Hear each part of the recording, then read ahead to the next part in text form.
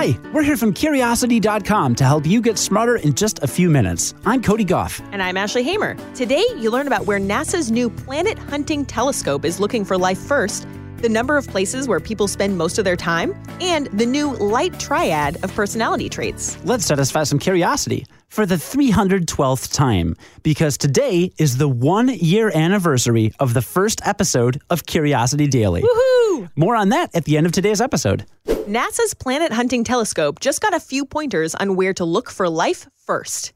I'm talking about the Transiting Exoplanet Survey Satellite, or TESS. And researchers just came out with a list of more than 1,800 stars that could host habitable planets. Habitable! Stars that we might want to check out with TESS's help. When astronomers say a planet is habitable, by the way, they mean it's a rocky world that orbits near its parent star in a region where liquid water could exist on the planet. If the planet is too close to the star, like Mercury, then that water evaporates. If it's too far, then the water turns to ice. TESS launched about a year ago to search out habitable exoplanets, meaning planets outside our solar system that are close to Earth. A team of astronomers led by Cornell University astronomy professor Lisa Kaltneger just published a TESS Habitable Zone star catalog that identifies those 1,800-plus stars that could host habitable worlds, and more than 400 of those stars could yield planets in just a brief search. Even better than that, about 10% of the stars on that full list are within the viewing range of the James Webb Space Telescope. That's a next-generation telescope that NASA hopes to send into space by 2021. Once it's in space, Webb can take pictures of some of the planets that are the largest and closest to Earth, possibly giving us a glimpse of their atmospheres. But that might be more possible for gas giant planets that are more like Jupiter than the tiny planets that are more like Earth. But let's not get ahead of ourselves. There are plenty of stars to check out while we're waiting for that telescope to launch in 2021. Plenty of reason to keep our eyes to the sky. Researchers have looked into the number of places where the average person spends their time. And this could have a lot of implications for how cities are designed, how governments manage disease epidemics, and other structural puzzles. It could also impact how people think about their personal movements. In how many places do you regularly spend your time? Well, according to research, most people spend their time in just 25 places. To come up with this number, researchers from the UK and Denmark followed the movements of 850 college students over 2 years. They used GPS and Wi-Fi data to find that while the students did visit plenty of new spots, they spent most of their time in roughly 25 places they returned to repeatedly. Researchers came to the same conclusion, by the way, after they scaled up the study to 40,000 people from all around the world with all kinds of different lifestyles. Plenty of scientists have studied human mobility in the past, but historically, most studies looked at movements over the course of a day or a week. This is the first study to track mobility longer term over multiple years. Now, this doesn't suggest that we don't try new places or add them to our routines, because we do all the time. But for every new pizza place we discover, an old stomping ground gets abandoned. It's almost like humans simply don't have the mental bandwidth for much more than 25 places. Now, aside from broader implications like how companies might design their offices to be conducive to creativity, here's your takeaway. If you can only be a regular in 25 places, then it's worth choosing them carefully. After all, your environment can shape your behavior, your mindset, and your physical health. Be mindful and remember, sometimes you want to go where everybody knows your name, and they're always glad you came. You want to be where you can see the troubles are all the same. Today's episode is sponsored by First Alert. There are 3 things every homeowner wants their home to be: smarter, safer, and more fun. What if I told you OneLink by First Alert can cover that whole trio? First, meet your family's new best friend, the OneLink Safe & Sound. It's a hardwired smart smoke and carbon monoxide alarm with a premium home speaker. And it's Alexa-enabled, all in one sleek device. It's built with First Alert safety technology and provides an immersive, great sound experience. The Safe & Sound elevates any home. But it gets even better than that. OneLink by First Alert also offers the OneLink Smart Smoke and Carbon Monoxide Alarm that works with the OneLink Safe & Sound. The device is easy to install and protects against both smoke and carbon monoxide.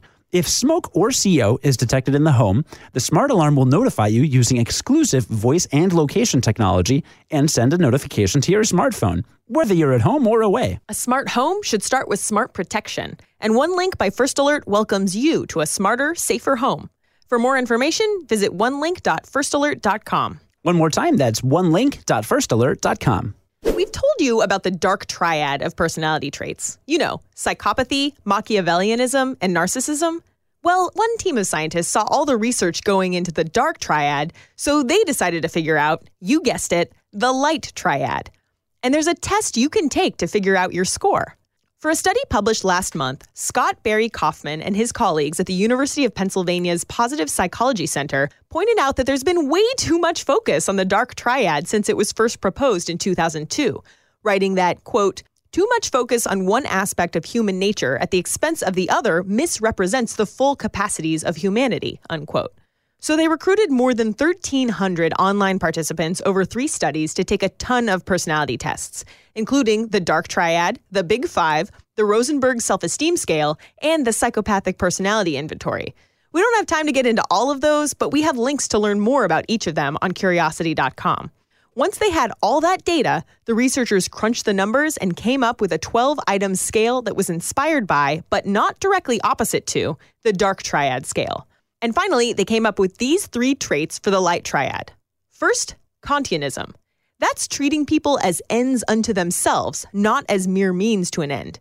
This one is based on Immanuel Kant's second formulation of his categorical imperative. It's a sensible and kind of tongue-in-cheek contrast to the Machiavellianism part of the dark triad.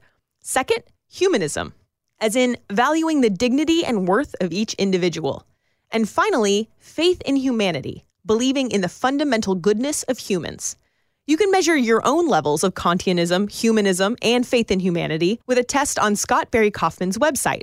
And the researchers hope that this helps to balance the scientific view of human nature. So you're saying they are seeking to restore balance to the scientific force, to the psychological force. Yeah, I like it. So like I mentioned at the start of this episode, today is the 312th episode, the 1-year anniversary of Curiosity Daily. 312, Chicago area code. What? I love that coincidence so much. So first off, thank you so much for listening to this show. Whether you joined us a month ago, a day ago, or you've been with us for the last year. It was quite the shift from a weekly podcast to a 6 days a week podcast, but people seem to like it, so that's cool. And I'm so touched by how many people out there are kindred spirits with us who just love learning new things every day. It's amazing. So we wanted to bring you a little bit of by the numbers.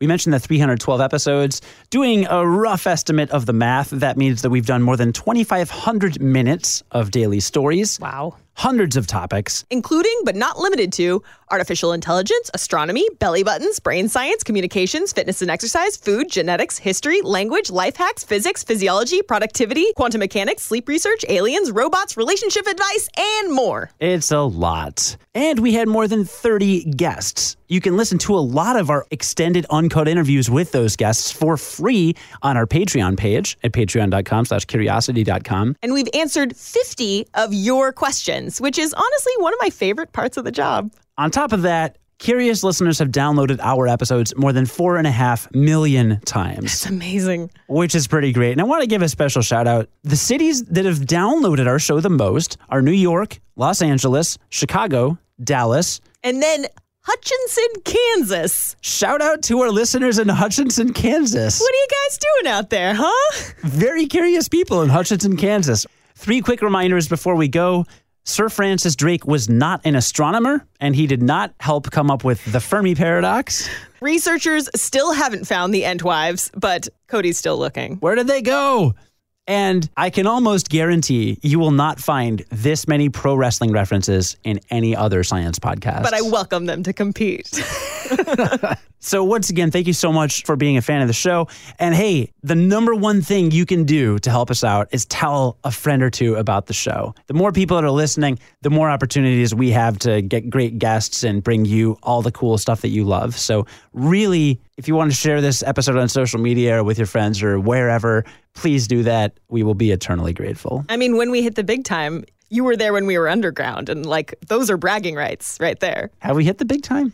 I mean, a bartender recognized me, so. Read about today's stories and more on Curiosity.com. Join us again for the 2nd year of the award-winning Curiosity Daily and learn something new in just a few minutes. I'm Cody Goff. And I'm Ashley Hamer. Stay curious. on the Westwood One Podcast Network.